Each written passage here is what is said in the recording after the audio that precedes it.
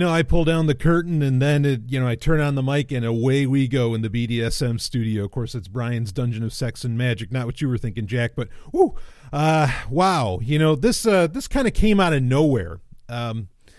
So to give it the tech angle, there is the app or extension or add-on, depending upon what browser you're using and what platform you're on, because it is an app on Android and iOS, called Pocket.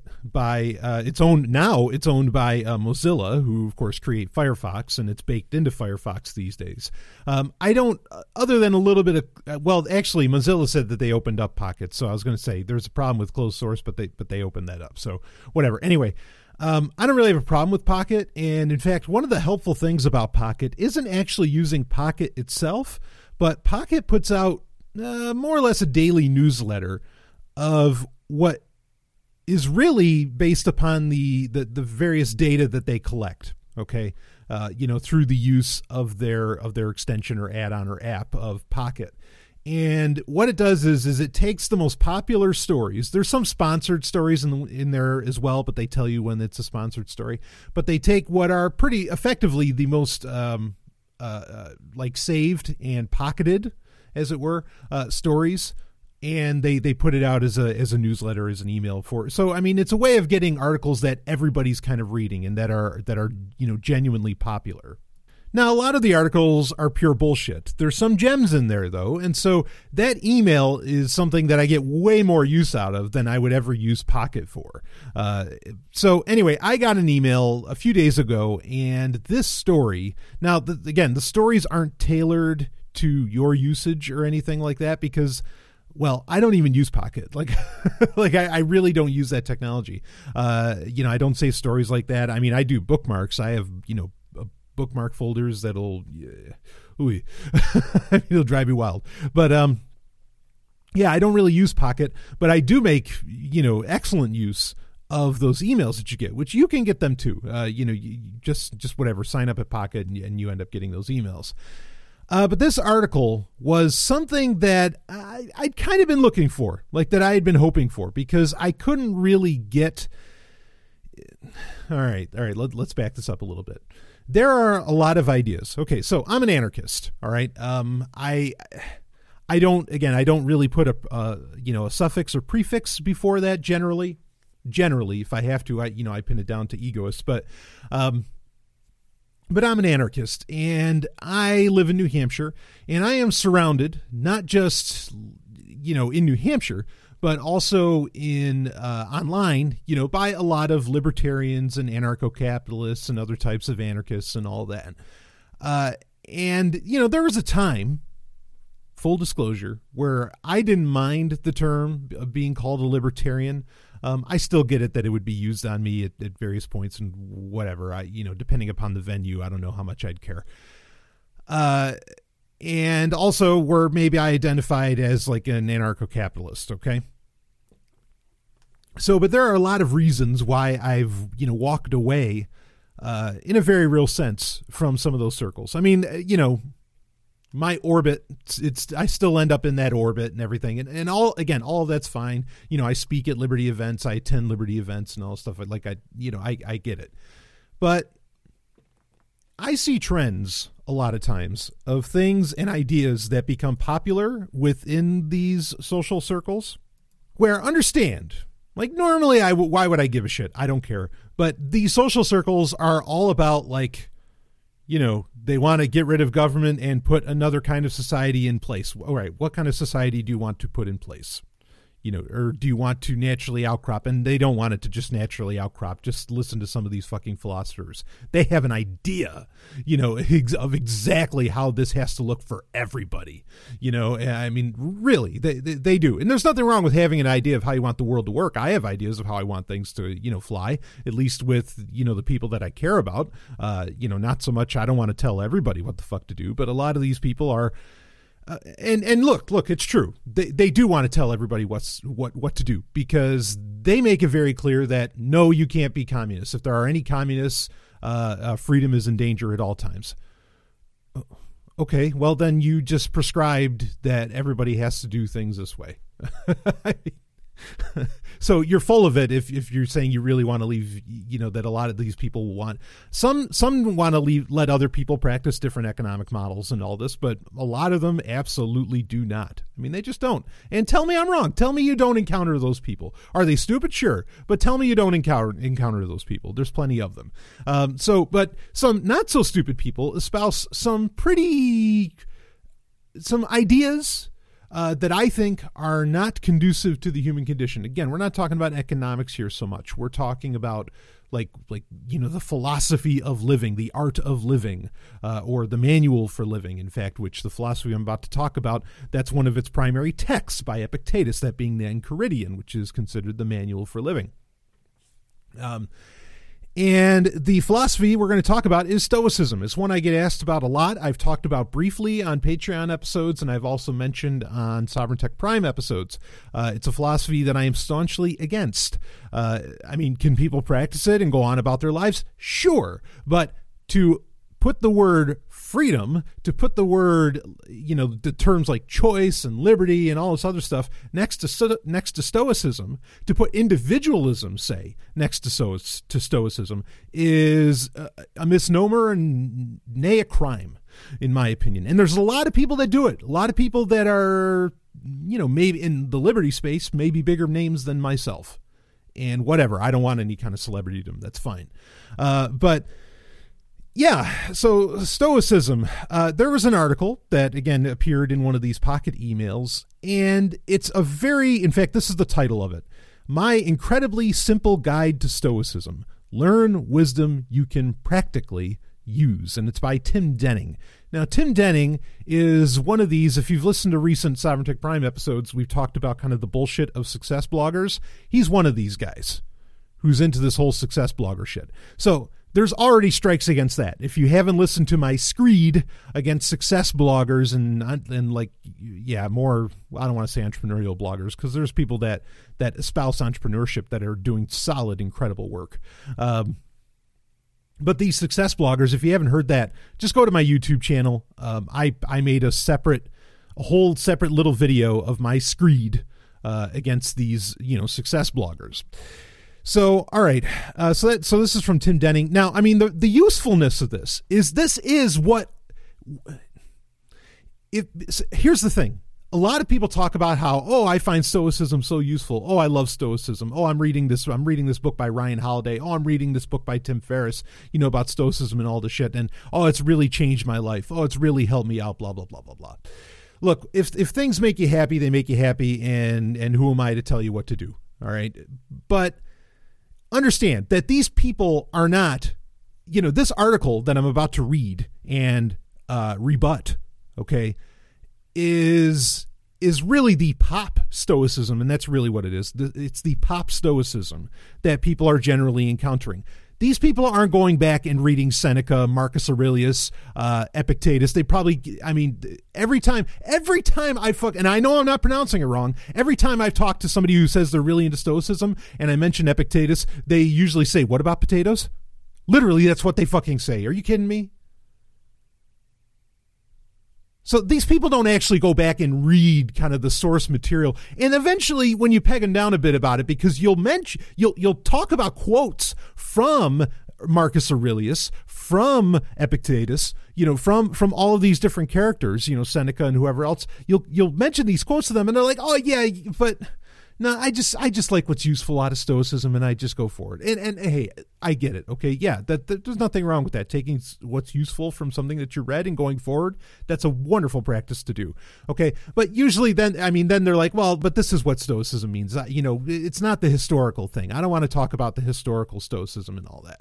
It's like, okay, well, that's kind of problem number one, right? Is that then you have no actual historical basis for your philosophy if you're not going to, accept the other people that are a part of it. Whatever.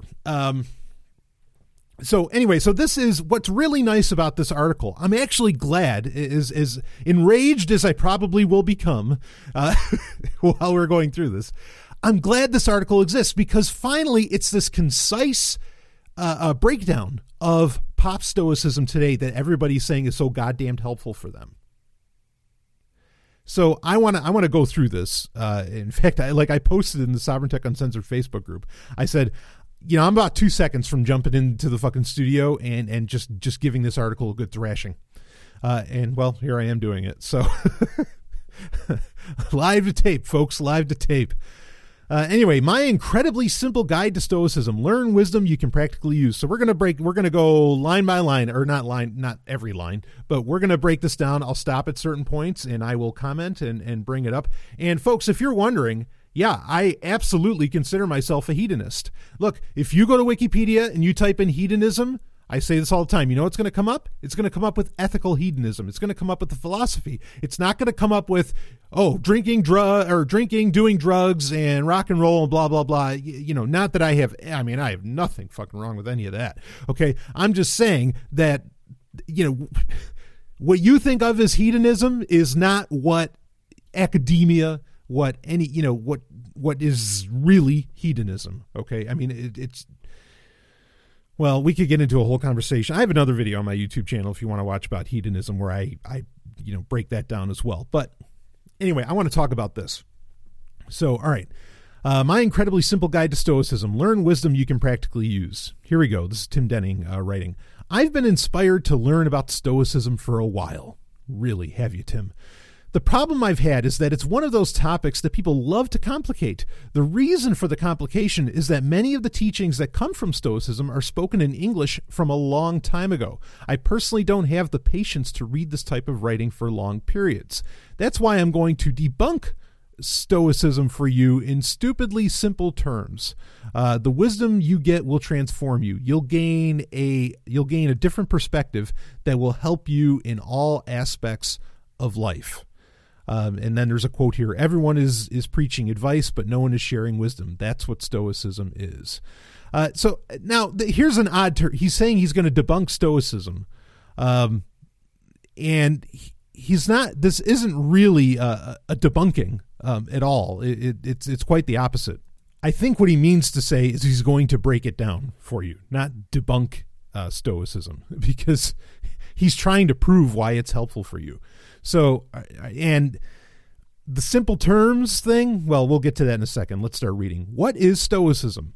In its ancient form of philosophy, it's an ancient form of philosophy. It was made famous in recent years, again, by Tim Ferriss and Ryan Holiday from the USA. These two gentlemen credit a lot of their success to the wisdom that Stoicism taught them. Stoicism began on a stoa, which means porch to you and I. A stoa is where the early teachings of Stoicism started. Here is Stoicism broken down into insanely simple dot points. So, 1, Stoicism is focused on uncomplicated theories of life. All right, we could stop right there. There are no uncomplicated theories of life. Do you understand? Life is, or life as in, maybe I should ask him to define life, but I assume that he means the human condition. He means humanity, the life of the individual. Newsflash. Because there's such a thing as individuals and everybody's different, everything is complicated. Everything is case by case. Everything is shades of gray. That's one of the big problems here, okay, is that Stoicism is claiming that there are universal ways of living. And I want to read through this article to where like it kind of discusses that. Now, real quick, what hedonism says is not that there are universal ways of living, but that everybody's different and their pursuit of happiness is unique, and you want to instill the ability for everyone to uniquely pursue that happiness. There is no, in hedonism, there's a reason there aren't massive books on hedonism. Okay, I mean, there's some things that describe framework, like The Art of Happiness by Epicurus, who, there's other, that's just one school of hedonism. But there's a few reasons why there aren't huge books. Part of the reason is that they get burned by every religion that comes around, because if you want to have a religion grow, you don't want to tell people how to be happy, because that'll fuck with your religion. If people are happy, they need to be downtrodden if they want to stick in religion. But one of the reasons is that there's not like these overarching theories to talk about. There's just the simple, eat, drink, and be merry. That's stoicism, or I mean, that's hedonism. Now, you could say that, well, isn't that simple? No, it's not simple, because eat and drink are just metaphors for whatever makes a person happy. But though that is a very complex question, to answer. That takes there's so much you have to take into account, and it's for every individual to decide what exactly is that happiness, what that happiness looks like, what their eat and drink in their version of being merry is. So it's not simple. Hedonism isn't simple. Nothing is simple. The human condition, there's not an aspect of the human condition that is simple. So there's strike one against stoicism, and there's strike one against, I mean, that talk about debunking throws out the whole fucking article right out of the gate. All right, but whatever. I mean, and look, if you think that this stuff isn't complicated, I mean, just talk to people, talk to everyday people about how they identify themselves, how they feel about themselves, and all these different things. I mean, you're going to find a lot of complications there. And if they just applied stoicism, no, sorry. Okay, so sorry. Let's read on with the dot points here. So there's problem number one, is that they're saying it's uncomplicated. That's horseshit. Life is absolutely complicated. It's nonsense. All right, so stoicism is so clear that you can take action from the advice immediately. Sure, I bet you can, but what the fuck is this advice that we're going to talk about? I mean, or what is this? What is this amazing advice that you can just kind of go forward with? I don't get it. But anyway, let's read on. Study is not required to understand stoicism. Oh. I would argue very much against this. Because, well, anyway, he's just using, he's trying to break it down into simple terms. I disagree that study is not required to understand stoicism. In fact, there's a whole reason that it's all on the Stoa. It's on the porch because people were studying there in groups, like with Epictetus and others, where they were absolutely studying all day long about all of this shit. So, but whatever. But that's the thing is, just give people the high notes, don't let them know the underlying concepts and precepts of what makes up stoicism. That way, you success blogger can somehow get a bunch of clicks or something. I mean, you got my click, I guess, but mine's out of anger, not out of fucking ooh, how can I learn about this? But anyway, let's read on. The next bullet, or the last bullet point, is the most read Stoic is Lucius Seneca. Marcus Aurelius is also very popular. Again, like I said, nobody actually reads them. All right, reading on. Stoicism doesn't focus on the negative like modern-day self-help advice does. Stoicism is more a meditative practice that allows us to take the negative feelings we experience and turn them into thoughts that give us peacefulness and perspective on life. I'll keep reading. The most important part of learning Stoicism is having the right state of mind. Just like in life, the right state of mind can help us look at challenges in the best possible way. At the crux of Stoicism is a list of reminders and words of wisdom that show how to live a good life. It's not an argument about what is right and what is wrong. The Stoics had no time for this way of thinking. That is completely inaccurate. They are absolutely talking about ethics and right and wrong. That is a benchmark of Stoicism. But I'll read on. Okay, so now let's skip ahead to the best lessons you can learn from Stoicism.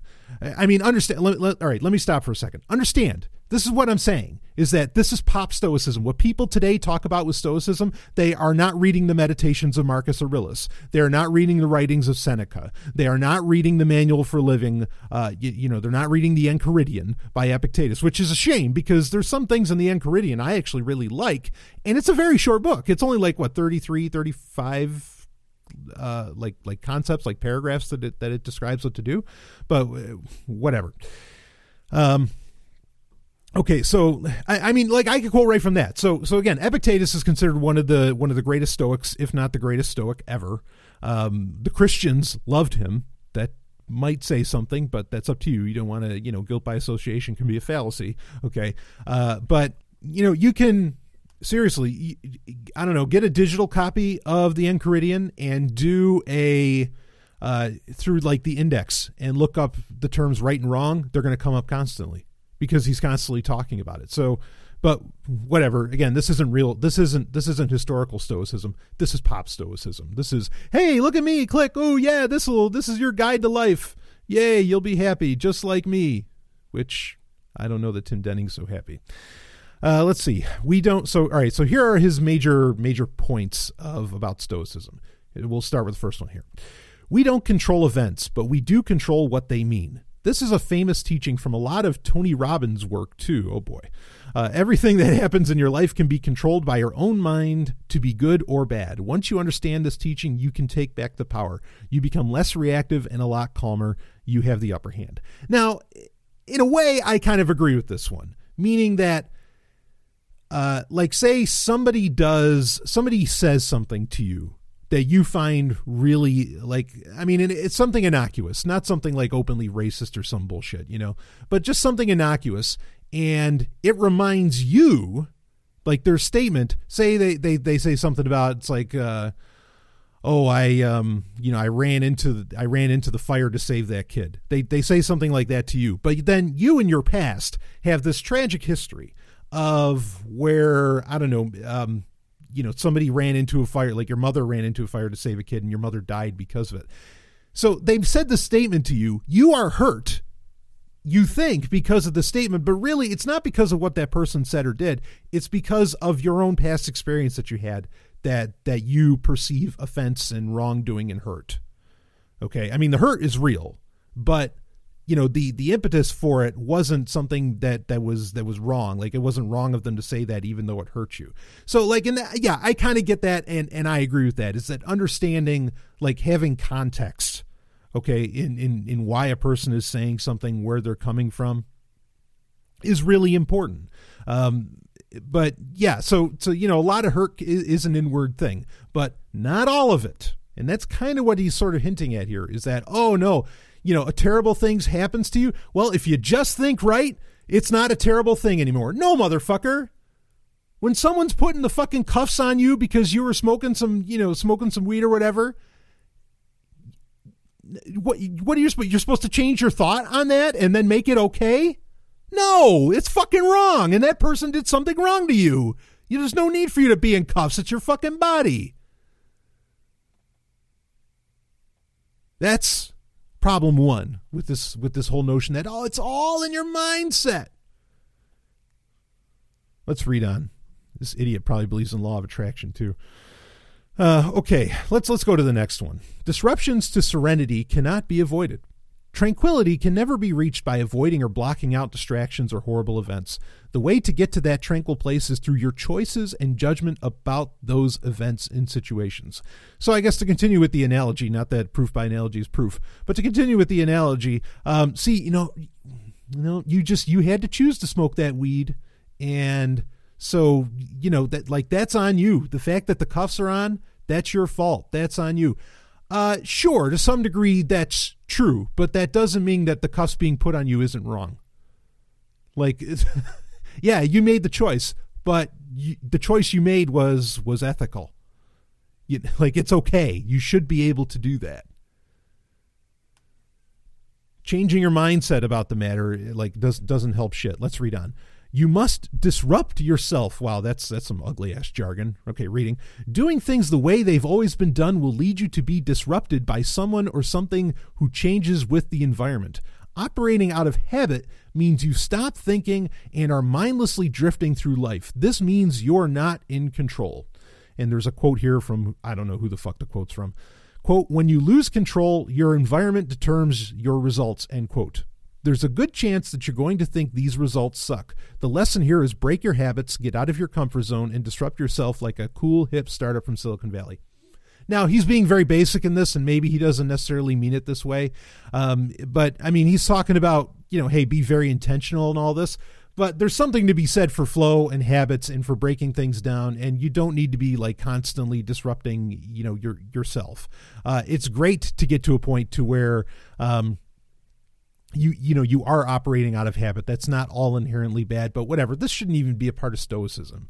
Okay, acting intentionally, yeah, every fucking philosophy teaches that. That's not just something that Stoicism talks about. This is something that every philosophy, every ideology, every sometimes it's preaching it under the guise of groupthink, but it's all about acting intentionally and doing things with intentionality. All right. To where you're really consciously, doing this and blah, blah, blah, where you consciously choose the habits or whatever. That's not special to Stoicism. Every single fucking philosophy pretty much teaches that, to just do what you're doing with a degree of intentionality. I don't know many. I mean, even Buddhism, which is all go with the flow, is still all about intentionality. Like there's an intention behind why you're even like going with the flow. You're trying to reach that next level so you don't come back as I don't know, so you don't come back as a frog or something. But anyway, I'm being sorry. I know I don't want to get into Buddhism. I know plenty about it, but and there's plenty of issues with Buddhism as well. So yeah. The lesson here is break your habits, get out of your comfort zone, and disrupt yourself like a cool, hip startup from Silicon Valley. Well, I mean, now I'm just mincing words, but like there's nothing cool or hip about Silicon Valley startups. Sorry. There's nothing really. I don't think there's anything sexy there. Get over that. Ask anybody that's actually worked at these fucking startups, and they'll tell you just how terrible, absolutely terrible they really are. So, okay, let's next. All right. In good and bad times, we have a choice. Whether you're in jail or an entrepreneur running the most successful startup on the planet, you have a choice. We all come from different backgrounds, and we'll all go through major highs and painstaking lows. Through all of these different circumstances, we have a choice. It's having the freedom of choice that will set us free in the long run. Okay, I'm going to stop there. Yes. Fuck yes. Absolutely. Choice is everything. Freedom of choice. Ironically, choice is freedom. I mean, that's almost a redundant statement to say freedom of choice, because choice is the very heart of what freedom is. Options is the very, essence of freedom. So sure, that is what sets us free in the long run, is having choice. No doubt. Okay, reading on. It's that freedom of choice that will ensure you don't waste your life away thinking about stuff you can't control. You'll always feel the power of freedom when you control your choices, no matter what life throws at you. I don't have any real problem with that. Again, that's something that is not unique to Stoicism in any way, shape, or form. Not even remotely close to being, to being something special about Stoicism. Let's read on to the next one. Make it a habit of looking inward. Stoics are obsessed with taking time to look inward. It's something they advocate above all of their other teachings. They suggest spending time in the morning to ask yourself questions about your life. As you do this, you'll find the answers to life's biggest questions become clearer in the context of your own life. Looking inwards helps you find the answers that you knew all along and thought were hidden inside of someone else or something else. This practice will only work if you're honest with yourself. Don't be too brutal on yourself either. Realize that we all start somewhere, and it's where we can go that is the greatest gift we can enjoy. Okay, again, nothing wrong with this. But again, there is nothing special about what was just said. This is something, is it in Buddhism? It's in all these, most of these ideologies, again, that's part of that intentionality is, taking an assessment of your life, paying attention to the things you can control and can't control. Fuck, that's even a part of Christianity. Even the craziest of ideologies bake this kind of thing in. Nothing special here. This is not unique to Stoicism whatsoever. In fact, the part that they're kind of leaving out is that you look inward, but you don't express it outwardly. And I think that's a recipe for disaster. When you kind of hold this stuff in and you walk around like a Vulcan. Not to say, hey, look, understand, okay? on a fanboy level, like Vulcans are sexy as hell, in my opinion, guys and gals. I mean, woo. Oh, man. They are one of the things that really make Star Trek sexy. But let's be clear here.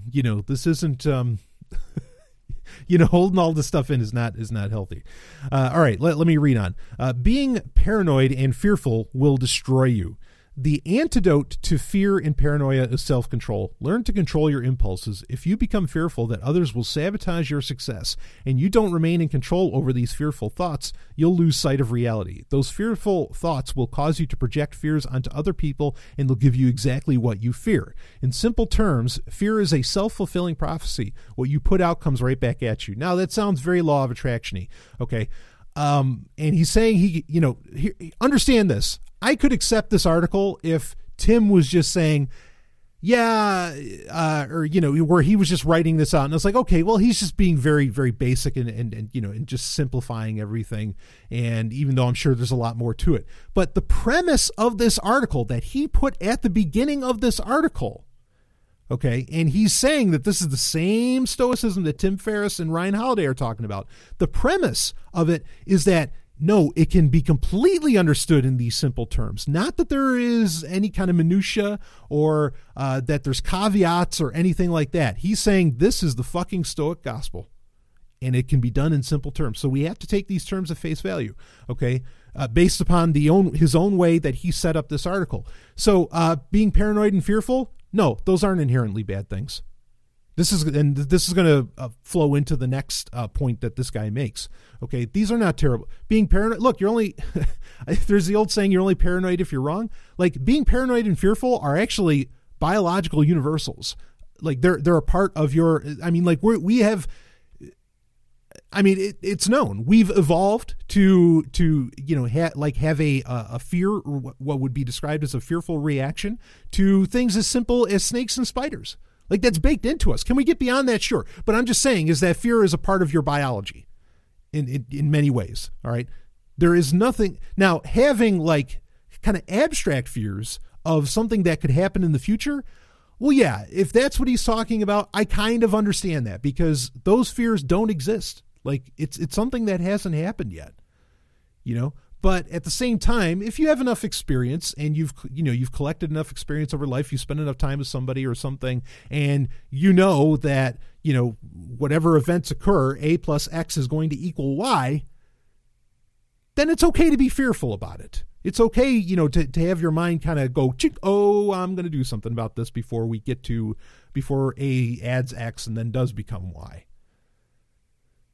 Fear is not a bad thing. Paranoia, also not a bad thing. Paranoia will save your fucking life and your brain. Okay? I mean, you don't want it to, like, crippling paranoia or something that keeps you in your house or something. All right? But there are, aspects of fears that are absolutely legitimate, of paranoias that are absolutely legitimate, and they're okay. And it's okay to foster them a bit. There's nothing wrong with that. And this is it's kind of, this statement alone, and the next one's going to get into it even more, is sneakily saying part of that Vulcan analogy that I gave you, okay, where you need to stuff these things down that you're feeling, okay, or they're saying you need to take control of them, which is just another one of saying, stuff them down. No, you need to feel these things in order to, the classic line from Nathaniel Branden, talk about somebody who really got their philosophy down, where he said, in order to think clearly, we have to feel deeply. You've got to feel the shit. You have to feel the fear. I mean, you can feel the fear, like I always say, you can feel the fear and do it anyway. All right? Just because you're feeling fear doesn't mean that you have to be crippled or paralyzed. You can feel fear and go forward. But, pay attention to the fact. Go ahead and feel the fear. Know that fear is there. Trying to ignore it and stuff it away. Oh, no. It's a terrible fucking idea. Because then you don't really know yourself. You don't know who you are. If you don't pay attention to all the feelings that you have going on inside of you. Let's go on to the next one, because the next one dovetails, should I say, nicely off of this. Anger will not help you. Oh. All right, let me read it. The Stoics believe that getting angry never gives you anything in return. Anger wastes your precious energy and resources and provides no tangible benefit. This is why it's better to practice non-reactivity rather than being pissed off at something you can't control anyway. Anger is like a contagious virus that spreads if you let it. Don't let anger control you. Projecting anger on people can only result in you projecting anger on yourself. That's why anger is also another self-fulfilling prophecy. Fuck no. Fuck no. Fuck that all the way. Fuck it. Fuck. Absolutely wrong. Dead wrong. Anger is completely fucking legitimate. Do you understand? Anger absolutely will give you things in return. Anger is one of the, we could spend time. I don't want to do it in this episode, okay, because this would be like a whole other episode to do a breakdown, okay? But when you want to break down emotions and all, and what outcrops from a lot of these emotions and everything, anger is the source, is part of the source of passion. It's part of love. It's part of a lot. Anger is not a bad thing. A lot of people rip on, and I understand why they rip on it, on nonviolent communication. One of the things that actually that made me say, oh, you know what, actually nonviolent communication might not be all bullshit. Because there is a book, and I've mentioned this many times, there is a book written by the guy that effectively created nonviolent communication. Look, I'm not saying get into nonviolent communication. I'm just putting this out there, okay? Marshall Rosenberg, he wrote a book called The Surprising Purpose of Anger. And he talks about how anger is an alarm bell. He says, no, it's okay to feel angry. You're going to feel angry. Just, you need to feel it and you need to understand why you're feeling it. It is not something that you stuff away. It is not something that is not, that's somehow bad or not okay. No, fuck, it's okay. There's a lot to get angry about, and damn it, get angry about it, because anger will, look, I don't mean to sound like Emperor Palpatine or Darth Vader, or some Sith Lord or something, but anger really does give you thrust. It gives you ability. It gives you motivation. It gives you power. It's not the only thing that does that, but it's one of them, and it is absolutely useful. This is horse shit. And I'm not even necessarily sure where he got that from. Like that, because Epictetus never talks about, that anger is bad. I'm not exactly sure what resource he's getting that from, but that is total fucking bullshit. If anger didn't have a use, it wouldn't have developed in the human mind. And look, you could have the perfect human being that never experienced a trauma in their childhood or anywhere in their life, and I guarantee you they are still going to get angry, because it's a part of the human condition. It's a part of who we are. It's something that we feel.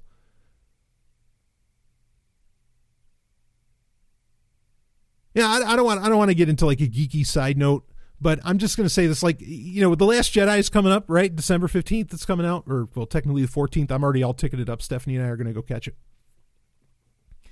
It sounds like in the trailers how there's this, like, it sounds like Luke Skywalker is getting this idea of what's called a gray Jedi, where actually the light side and the dark side, you need kind of both. In fact, when you read and look, Star Wars isn't like the greatest philosophical, play in the world. Okay. But it's a popular term that maybe people can kind of relate to.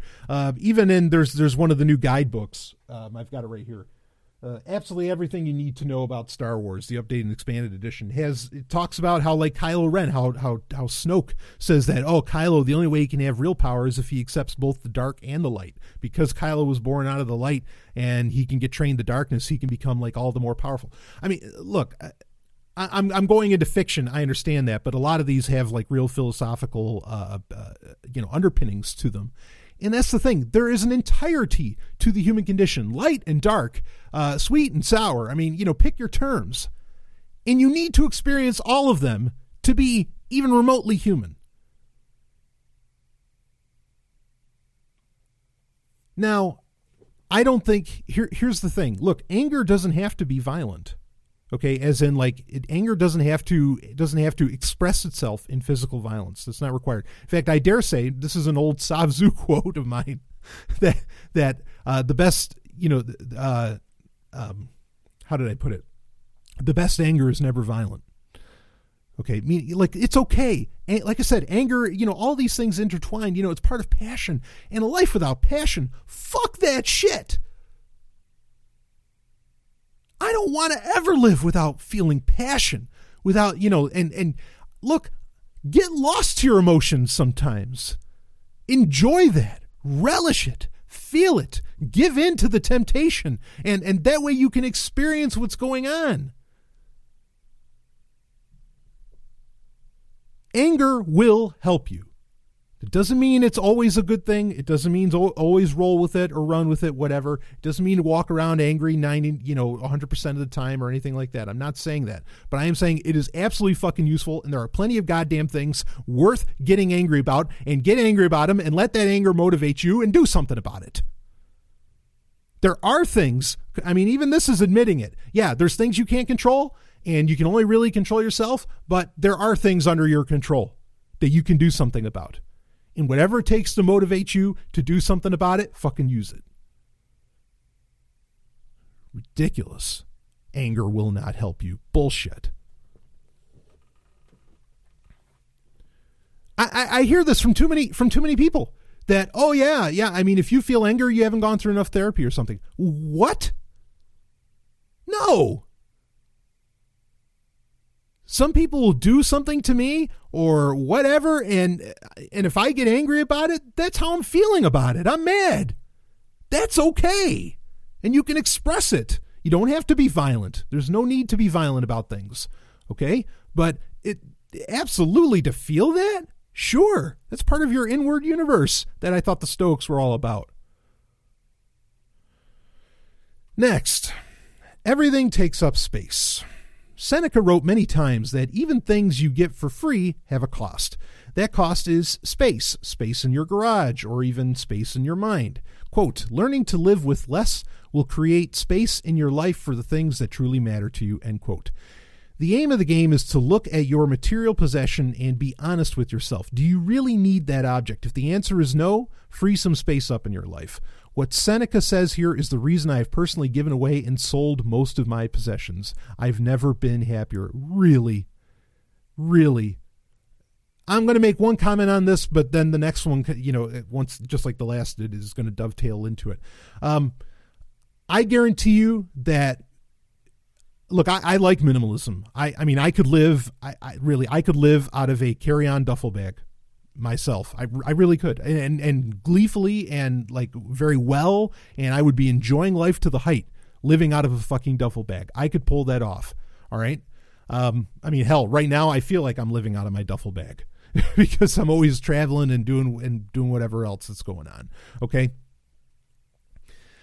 But I would not be so comfortable with that concept if it weren't for laptops, if it weren't for the fact that I could have massive collections of things digitized that they don't take up space.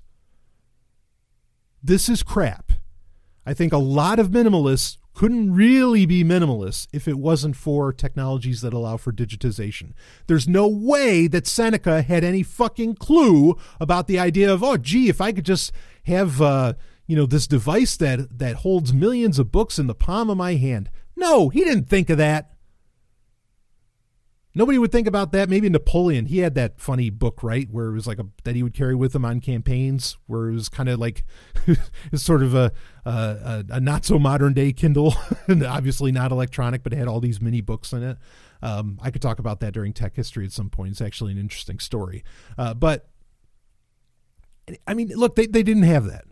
And I think that's where, at the time, back then, in the time of Seneca, when we're talking, first century and a little beyond that, okay, at the time, or when Stoicism, really had a lot of purchase in its original form, which it did for, a few hundred years, little before, little BCE and then into CE, until eventually Stoicism pretty much just became Christianity, which, again, not saying that that's a problem, but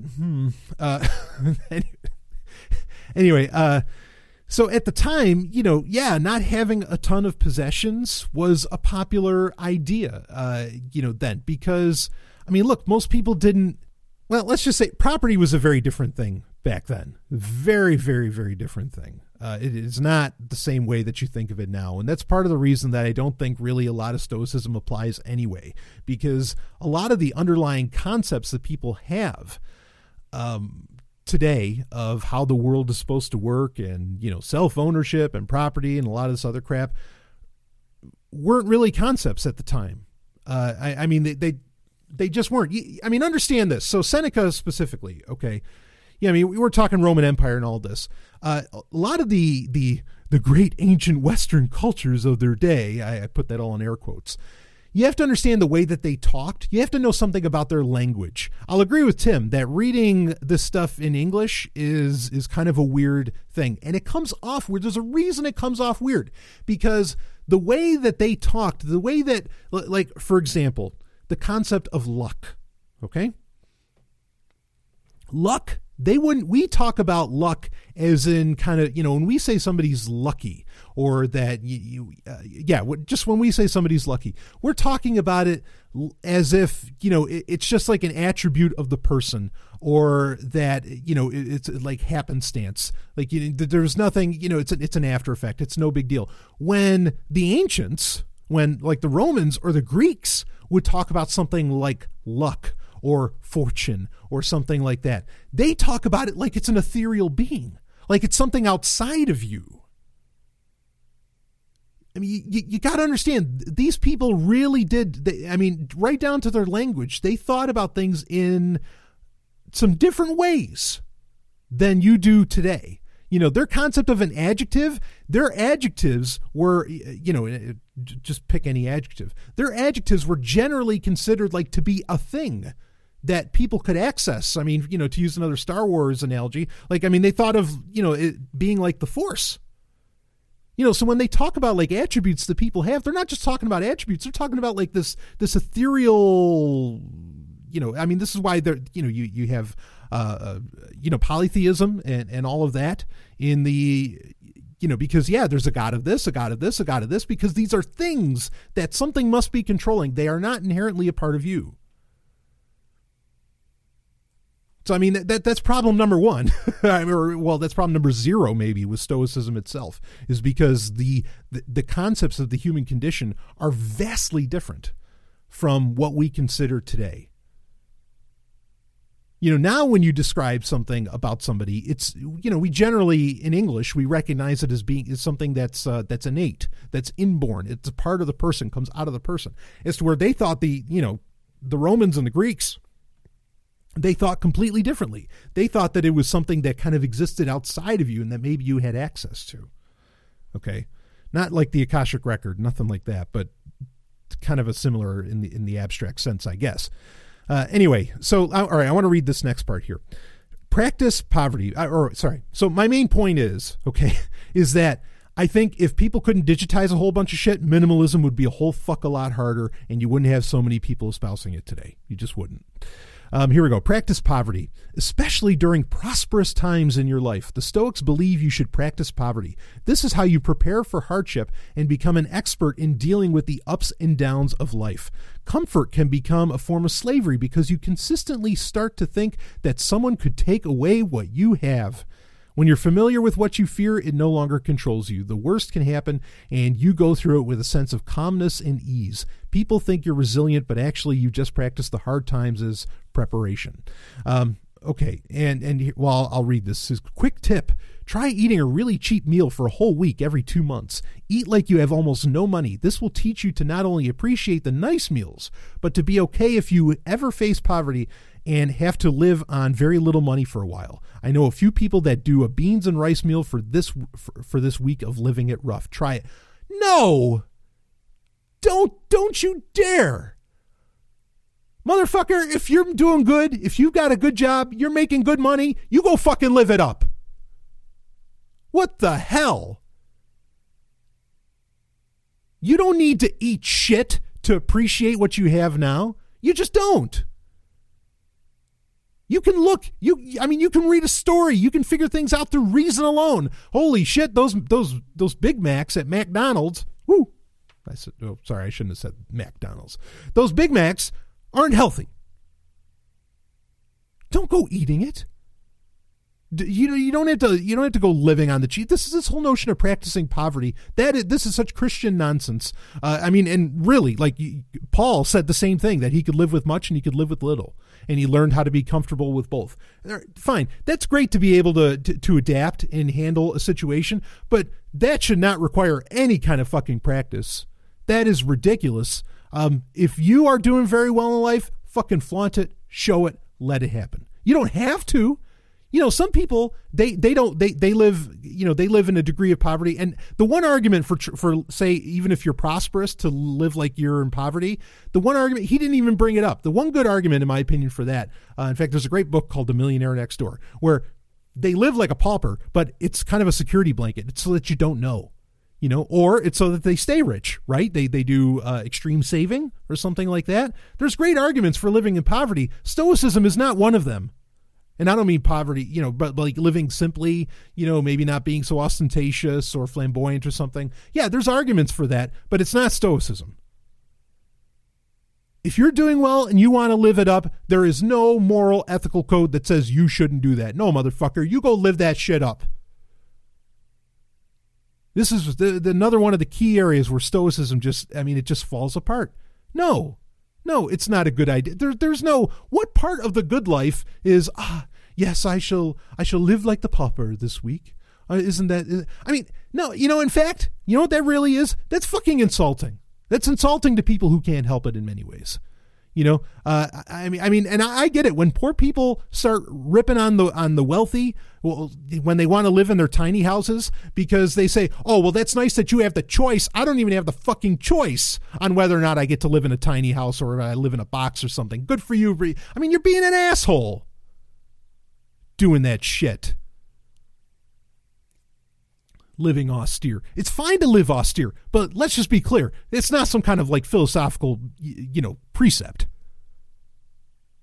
You can live however you want. I'm not saying, to do anything different. I'm just saying that also there's no order that's telling you, oh, you should practice poverty. Yeah. No. Excess is best. Fucking live it up. When people put these kind of artificial restrictions on themselves, based upon the idea that, oh, this will lead me to the good life, instead of it's just because you answered the question, what do I want? You run into all kinds of trouble. Madness. Okay, sorry. Maybe that wasn't the most philosophical rebuttal to that, but that should be fucking obvious. Don't put any faith in finery, right? That's an old saying. Sure. But then, also don't put any faith in poverty. Don't put any don't hold up poverty as some kind of moral virtue. That's not that is just such crap on its face. Okay, you protect you protect everything you have. Why not your mind? You don't give away your wallet to a stranger on the street. You don't wait a minute. I thought you were supposed to give away your wallet. He said he got rid of his possessions. What the fuck is this? Contradiction. Yay, stoicism. You don't hand the keys to your car over to a budding thief. You wouldn't let your house be demolished by the council without a fight. So why would you hand over the keys to your mind so easily to any stranger who wants them? All right, this argument is a real problem here because everything he's saying, you wouldn't do this, but he's been telling you to do that the whole fucking time in the article. Whatever. So why would you hand over the keys to your mind so easily to any stranger who wants them? You have to become aware of who you are unconsciously giving your mind over to. You need to realize who is influencing you in a negative way without knowing it. Quote, your mind can create all the abundance you could ever imagine, so you need to protect it like it's the only possession you have, end quote. All right, I don't necessarily have a problem with what he's saying. Absolutely. Practice mental self-defense by all fucking means. Again, I could show you a billion other philosophies that this is a part of. It's not just Stoicism. Stoicism is not special when it comes to, saying this sort of thing. But even then, that still sounded very much like it was getting to law of attraction, The Secret, Rhonda Byrne kind of bullshit. But whatever. Yeah, be conscious, have intentionality. Sure, that's great advice from a ton of different philosophies. Next one. Don't wreck the purpose of your life by trying to impress others. The Stoics teach that the opinions of people you seek are to impress are not that great themselves. These people you seek to impress have addictions, their own problems, and are no wiser than the next person. The purpose of your life is not to impress people, and doing so will have the opposite effect. Focus on impressing yourself through personal growth and wisdom from people who serve the... Let me read this. Focus on impressing yourself through personal growth and wisdom from people who serve the greater good. Go beyond yourself and avoid the need to seek approval. Take action and seek forgiveness later if you must. What the fuck is the greater good? Can someone describe to me what greater good means? Here's a problem. Okay, this is what happens when you break things down simply. I don't know the simple concept of what the fuck the greater good is. Now, I agree that if there's a greater good, as in, here, I'll try and define greater good. It's something outside of yourself that you wish to, make happy or make whole or something like that. You are, the statement could be made. This is kind of an Ayn Rand statement that I sort of agree with. You're no good to everybody else unless you're your best self. Like this is the argument for why it's a good thing to be selfish or self-serving, because when you're at your best, and that can be, that's kind of a subjective thing, whatever your personal best is. Okay. It's subjective to you. And, if you're not your best, you're not the best for the people you care about. Sure. I get that. That makes sense. Guess what? That's not Stoicism. That's not inherently a part of Stoicism. Once again, if that's what he's even saying, yeah, because I don't know what the hell this greater good is.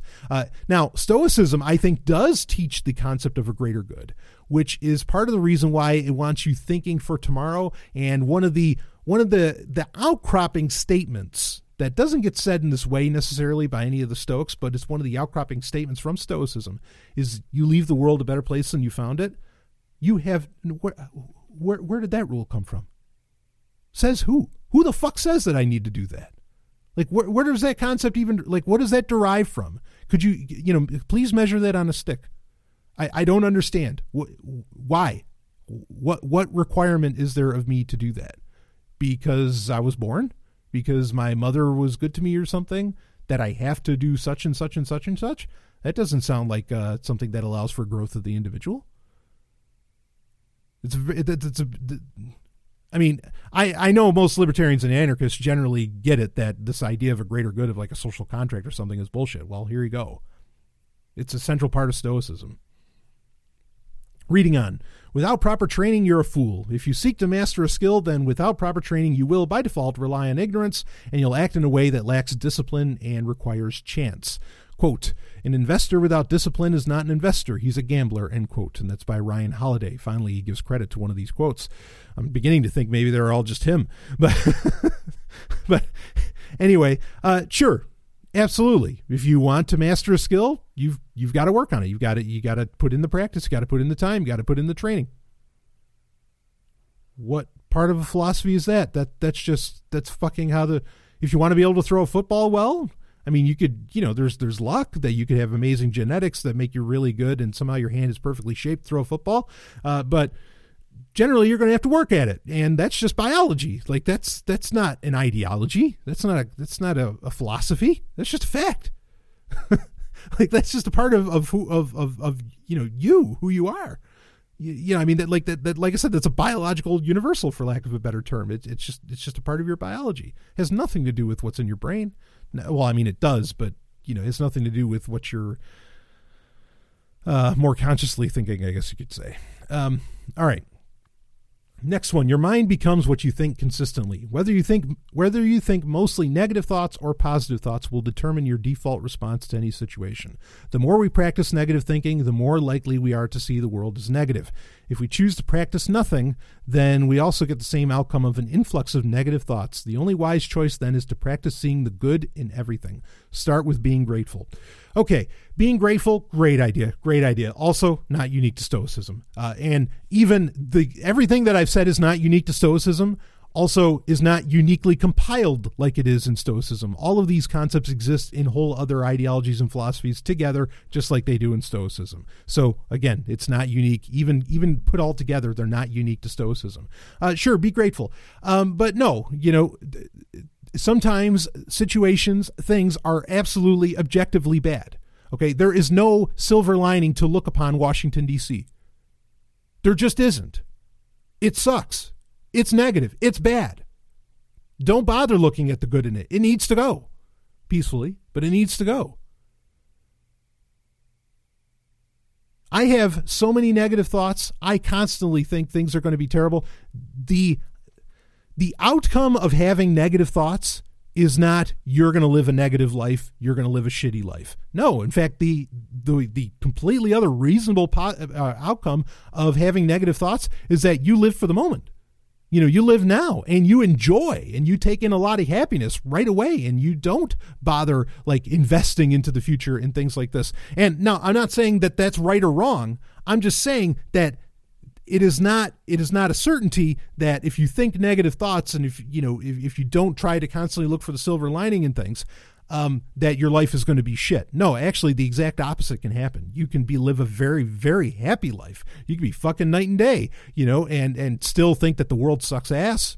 It's ridiculous. I mean, and all you need to do is use reason to understand that that could happen. I mean, and there's a million people you could talk to who live just that way. Crazy. So, okay, that's horseshit. Let's see. Next one. You don't know everything. This is a thought that many people secretly have when they claim they want to learn something new. The harsh reality is that many of us walk around as though we know everything. We know nothing of the infinite knowledge there is to acquire. That sort of humbleness is where all the best learning starts from. Thinking less of yourself is the ultimate power. It's where you can grow from and serve others. It's this way of thinking that births leaders. Woo! Okay, yeah, you can't know everything. You know, the beginning of knowledge is knowing that you know nothing. Sure, yep, nothing wrong with that. Once again, not inherent to Stoicism whatsoever. Here's a problem. Thinking less of yourself is the ultimate power. It's where you can grow from and serve others. Obviously, that notion of, oh, wait, why do I have to serve others? Now, that is a part of Stoicism, but I need you to explain to me, why do I need to serve others? You don't need to.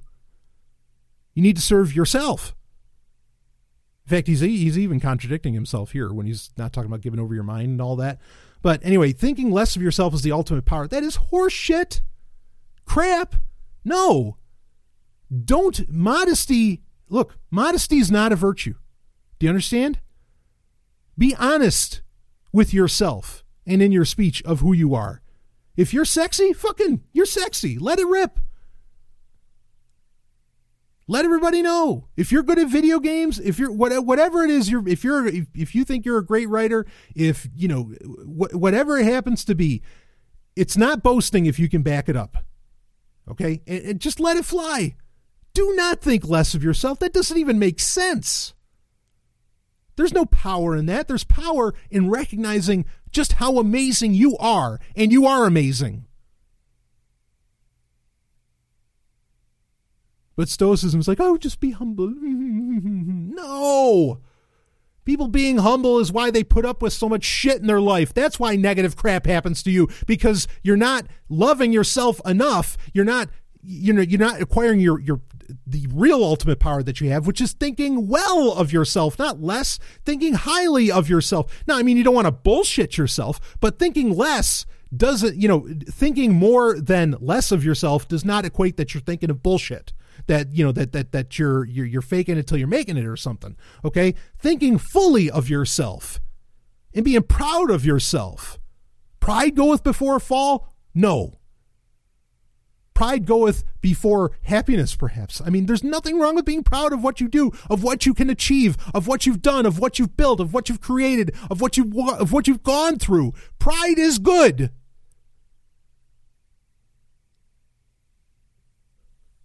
If you don't have pride, you're not recognizing shit that's going on in your brain.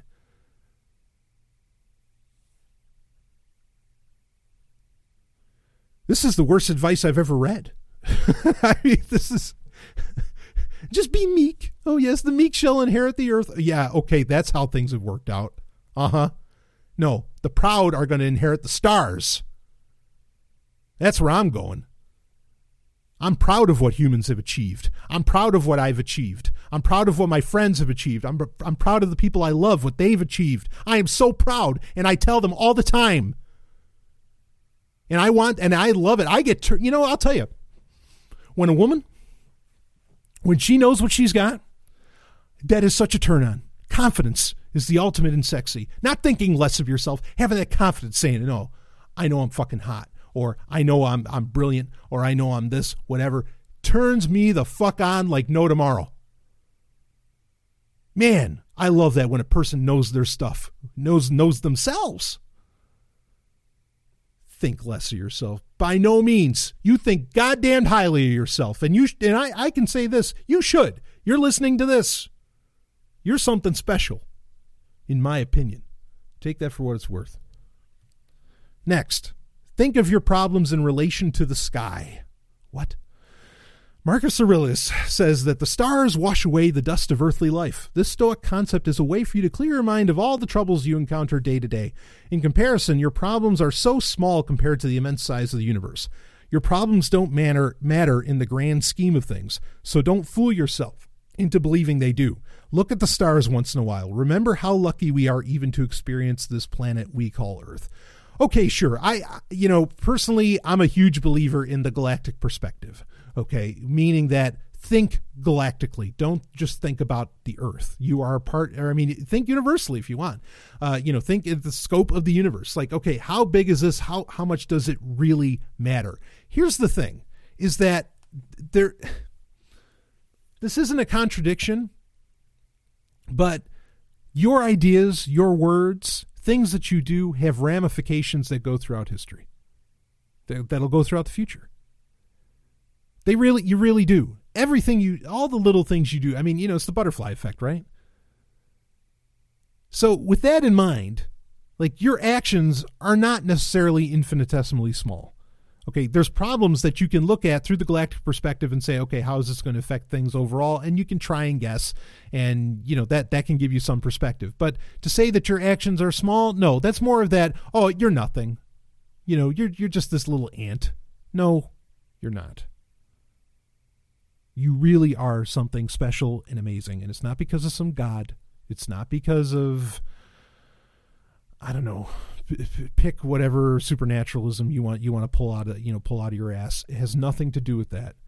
You are special because you have agency. You can express intentionality, and that intentionality can be felt throughout eternity. That is remarkable. That is an awesome power to consider. But you are not small. Don't let anybody tell you that. I love those maps where it's like, oh, you are here, and it's, or I love the whole pale blue dot and like how everything happens on this pale blue dot. Yeah, that doesn't mean that you're small. It's just giving you perspective of this is your neighborhood. Okay, right? It's just giving you perspective. But that perspective does not mean that everything you do doesn't matter. And you could argue certainly from like a optimistic nihilism or something, which I think is fine. You could think from that perspective that what we do really doesn't matter, kind of in the grand scheme. But in the end, that doesn't mean that you're small, because really your small actions can actually have major, huge ramifications. It's not a guarantee that they will, but they can. And so there's no reason to think small of yourself. I think it's a good idea to have that galactic perspective, absolutely. But that's really not even what Stoicism's talking about. It's really kind of preaching a certain meaninglessness, and that's why you want to care about the future and blah blah blah. And it's all so bad. Anyway, next one. There aren't many more because I want to wrap this shit up. I have things to do. So forget stereotypes and labels. Concentrate on character. Stoics believe your character should be your most prominent feature. Outward traits such as skin color and clothing should be insignificant. Your character is defined by the work you do on yourself each day and the person you become. Your character is what sells you as a person better than any other external force. Your character is your legacy. Your character is what you want to be known for. This is a part of Stoicism that I agree with. Also, again, not unique, but that I kind of agree with. I agree that you should be defined by actions more so than anything. But that doesn't mean that let's not pay attention to genuine problems that exist within the human condition today, within civilization and society, that may have to do with skin color and other things. Okay. Yeah. You can ignore, you can see a black person and the fact that they're black doesn't matter to you, right? Like that you're still going to treat them like a decent human being and all that. Great. But that doesn't mean ignore the fact that that's not how how a lot of other people may not feel. And I don't know how many white nationalist marches we need to prove that. Okay, yeah, that's fine. Get beyond all this shit. What a person's actions and character, that's what matters. Yep, absolutely. Guess what? Also, gender doesn't matter either. It's all about actions and character. Absolutely. Yeah, but if you mention gender, those Stoics are going to get awfully fucking pissed. No, gender matters. Oh, no, because women are inferior or something. But yeah, no, I'm on board with this. But that doesn't mean ignore the fact that there are very real problems related to, these traits that you consider to be insignificant. They are out there. They are real. So just want to make that very clear. Don't sit on, or not that they are very real, but the ramifications, the consequences are very real of these, what you consider, again, to be insignificant traits. Next, don't sit on the sidelines. Do something inspirational yourself. You can sit here all day and listen to me inspire you. You can watch all the inspirational videos that YouTube has to offer. I love those. What would be far better is to go out there and inspire people yourself rather than being inspired. Take the inspiration you've gathered in your life and do something with it so you can allow others to create their own inspirational journey. Be the example rather than only listening to the example and saying, quote, one day I'll do that, end quote. All right, that's not stoicism at all. Like that's just him talking out of his ass, and there's nothing really wrong with that. But there's nothing about that that's like stoic. Okay. There is never an end to the personal development journey. You never reach mastery. The student never stops being a student. Even the teacher is still a student at heart. Again, there's nothing about that that's stoicism. Stoicism is something you apply consistently and it never ends. You apply it until the day you die, and that's how you gain the infinite wisdom it offers. Quote, you'll never drink all the water in the ocean, just like you'll never learn everything there is to know about Stoic philosophy, and that's fine too, end quote. Okay, but again, that has nothing to do with stoicism. That's not a philosophy. Reading on, work is good for you. Oh boy. Ever heard that when people retire, they are statistically more likely to die within a few years of achieving this milestone in their life? That's because work gives us a sense of purpose. Work gives us a reason to get up in the morning. Making progress through doing meaningful work feels good. Too much idle time and the delusion that you can get rich and sit on a beach is what can cause you to feel empty inside. This feeling can cause you to have self-destructive thoughts that lead to an immense focus on one's selfish desires and need for significance. In other words, work is good. Horseshit. No, I mean, I'm not saying productive achievement isn't a good thing or something like that.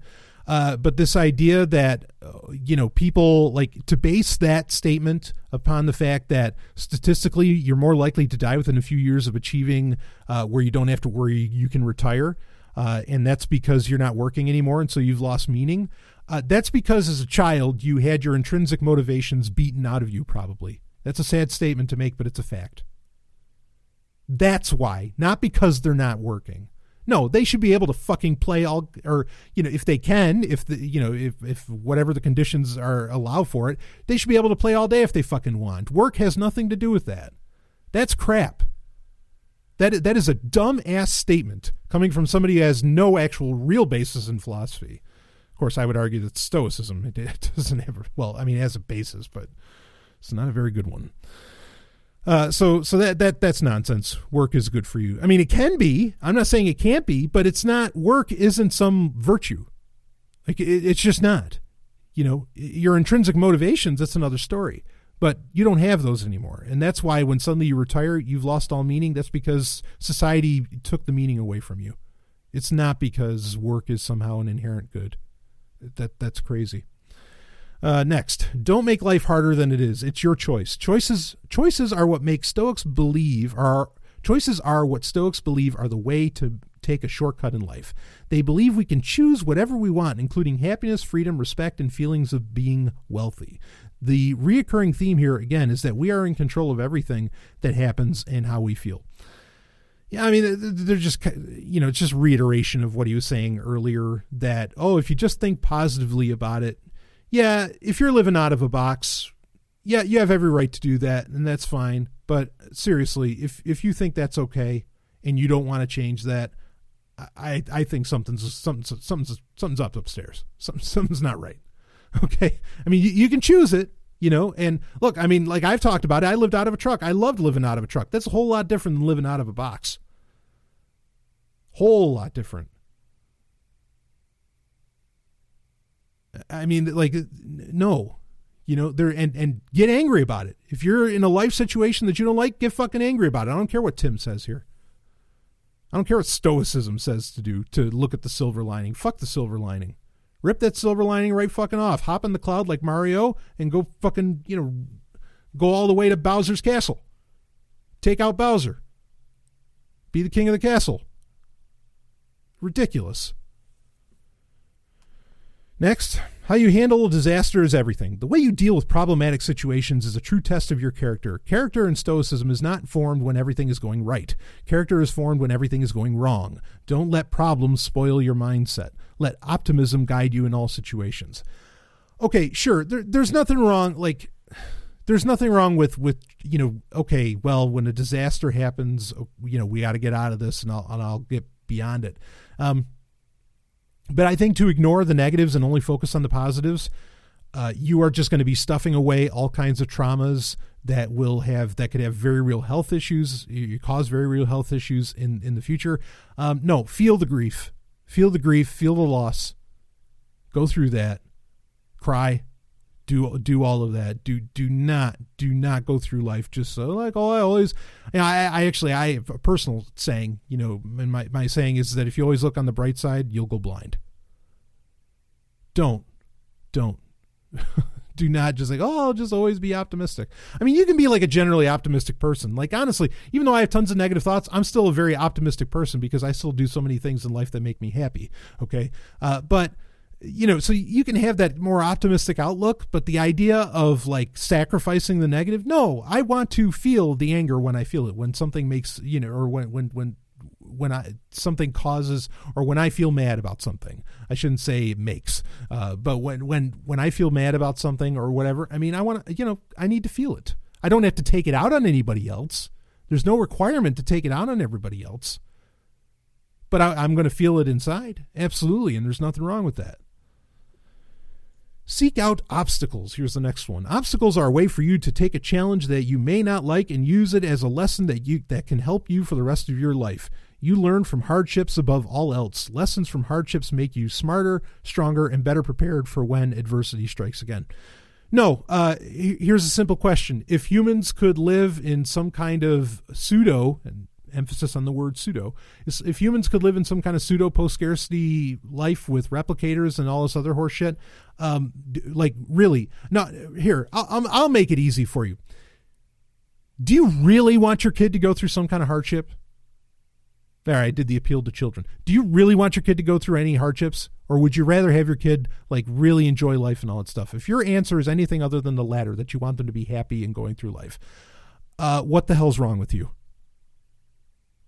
I don't care if right now that's how things work. If that's how, look, understand, if right now, going through some hardships gets you through life and allows you to face this very fucked up world that we live in, just because that statement may be true does not mean that it's an inherently good thing or that it's the natural condition of humanity or that that's something we should aspire for. Doesn't mean that at all. But apparently that's part of Stoicism. Who knew? No, you don't have to go through hardships. There's no like, I don't even understand that. I don't want anybody to go through any hardships. Do you? No? Oh, good. So then why is it a part of Stoicism? Next. You have one job and only one job. The Stoics have a core belief that all of us have only one job on planet Earth, to be a good human being. I'll just stop right there. All right, no, all right. I'll read this because this is the end of it. If you learn nothing else about Stoicism from this blog post, then I've succeeded. Practice being a good human being and you'll have one hell of a life. I'm going to read the sentence again. The Stoics have a core belief that all of us have only one job on planet Earth, to be a good human being. Says fucking who? Where did this job come from? This is what I've been saying forever, and nobody pays it. I've been asked to be on shows to talk about Stoicism and hedonism, and I bring this point up all the time, is that Stoicism inherently is about a life of service to other humans. Where is the requirement for that? Where's the metaphysical requirement? Where's the philosophical requirement? Where does that come from? Who says I have to be a good human being? God? There's no God. Who says? We're all connected, man? No, we're not. What am I thinking right now? Wrong.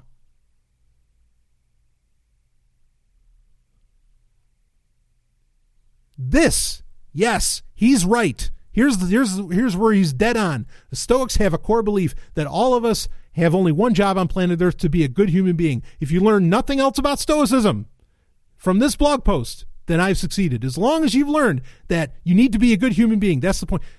Where does this need come from? Describe it to me. I need to know I need to know the philosophical foundation where the need to be a good human being, where that is a requirement. Tell me where that comes from to live a good life.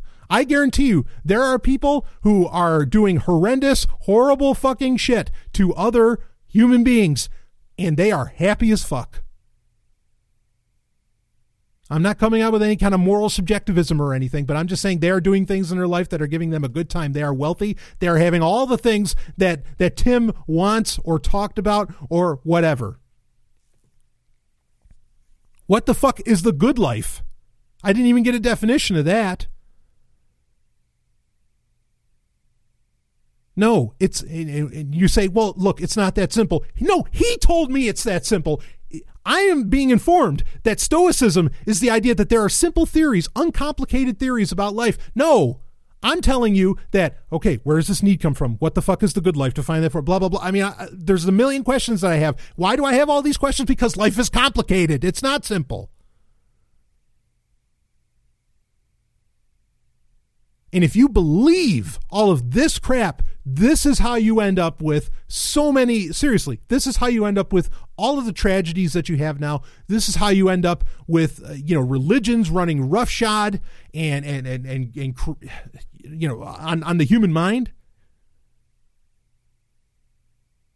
Oh, your religion's not a tyranny. The other ones are. Well, the other ones get to use the same foundation as Stoicism, okay? This is how governments come into being because there's some kind of greater good? No, there's not. Everything gets measured by the individual. The individual is everything, but each individual is just as important as the other individual. Do you understand? I know that's the paradox that people can't seem to grasp in anarchism and libertarianism, I guess. Because if they grasp that, they take Stoicism and say, wait, I need to be a good human being so that other human beings, so that we can all live the good life and all. They just toss it out. What's this greater good? They toss it out. There is nothing uniquely helpful about Stoicism. It's just not there. I know there's people who there's certain things you take from Stoicism that are helpful. That's great. Like I said, really, that's great. I'm not insulting you. I'm certainly not. I don't mean to insult anybody listening to the sound of my voice right now. Okay. But I bet that those things that, you found helpful are not unique to Stoicism. I'd put money on that. So there you go. I wanted to thrash this damn thing, and hopefully I did a good job, and I did one of my longer Patreon episodes that I've ever done. But boy, I'm so glad right at the end he hits at it that, yeah, you have one job on planet Earth: be a good human being. No, that's no requirement. That is not. That can't be an underpinning of a philosophy because there's no requirement for that. Show me where that requirement is. You have to be a good human being to be happy? No, I don't think so. I think you can be a complete asshole and be happy. I've seen them. I've seen people, even in libertarianism and anarchism, I've seen the worst of humanity, and they're still the worst in humanity, and they still get treated like gods, and they're still, I mean, you could say, well, they're not really happy or something. Well, they're doing a lot of the things that would make me happy. So by my definition, there's a happiness there, right? And if my perspective is everything, which is also something Stoicism is saying, well, then Stoicism runs into a lot of logical loops that it can't break free from, and it's a fucking mess of a philosophy. So anyway, if you've ever looked into Stoicism, I hope I gave you at least food for thought. I gave you things to consider that, wait a minute, that doesn't make any goddamn sense. Hopefully, maybe it didn't. Maybe I'll lose patrons over this. I don't know. But I am so tired of what I consider to be harmful ideas that actually go against what Stoicism supposedly is all about. It's all about freedom of choice, but then, there's like a set version of what you're supposed to do. You have a job on planet Earth? Wait a minute. I thought I had a choice. No, instead I have a job? And it's not just the way he phrased it. You can rephrase that any way you want. But that brings up the point that I've made for years, is that Stoicism puts upon you a responsibility. And again, I'll say it one last time. That responsibility has no basis in fact or science. Where the fuck does that come from? What is this responsibility that you're talking about? I don't know. The only responsibility I know is for me to be happy. That's not even a responsibility. Even that's a choice. I think the meaning of the purpose of life is to be happy. I think the first human virtue is disobedience. Those all seem to stand in contrast to Stoicism. Oh well, maybe it's just not for me. I'll leave it to you. And of course, more content coming out this week. We'll have a whole new Sovereign Tech. We'll have got a doozy of a Sovereign Tech Prime episode. We're going to review Blade Runner 2049. Woo! Talking about being happy. We'll talk about that. I will see you on the other side.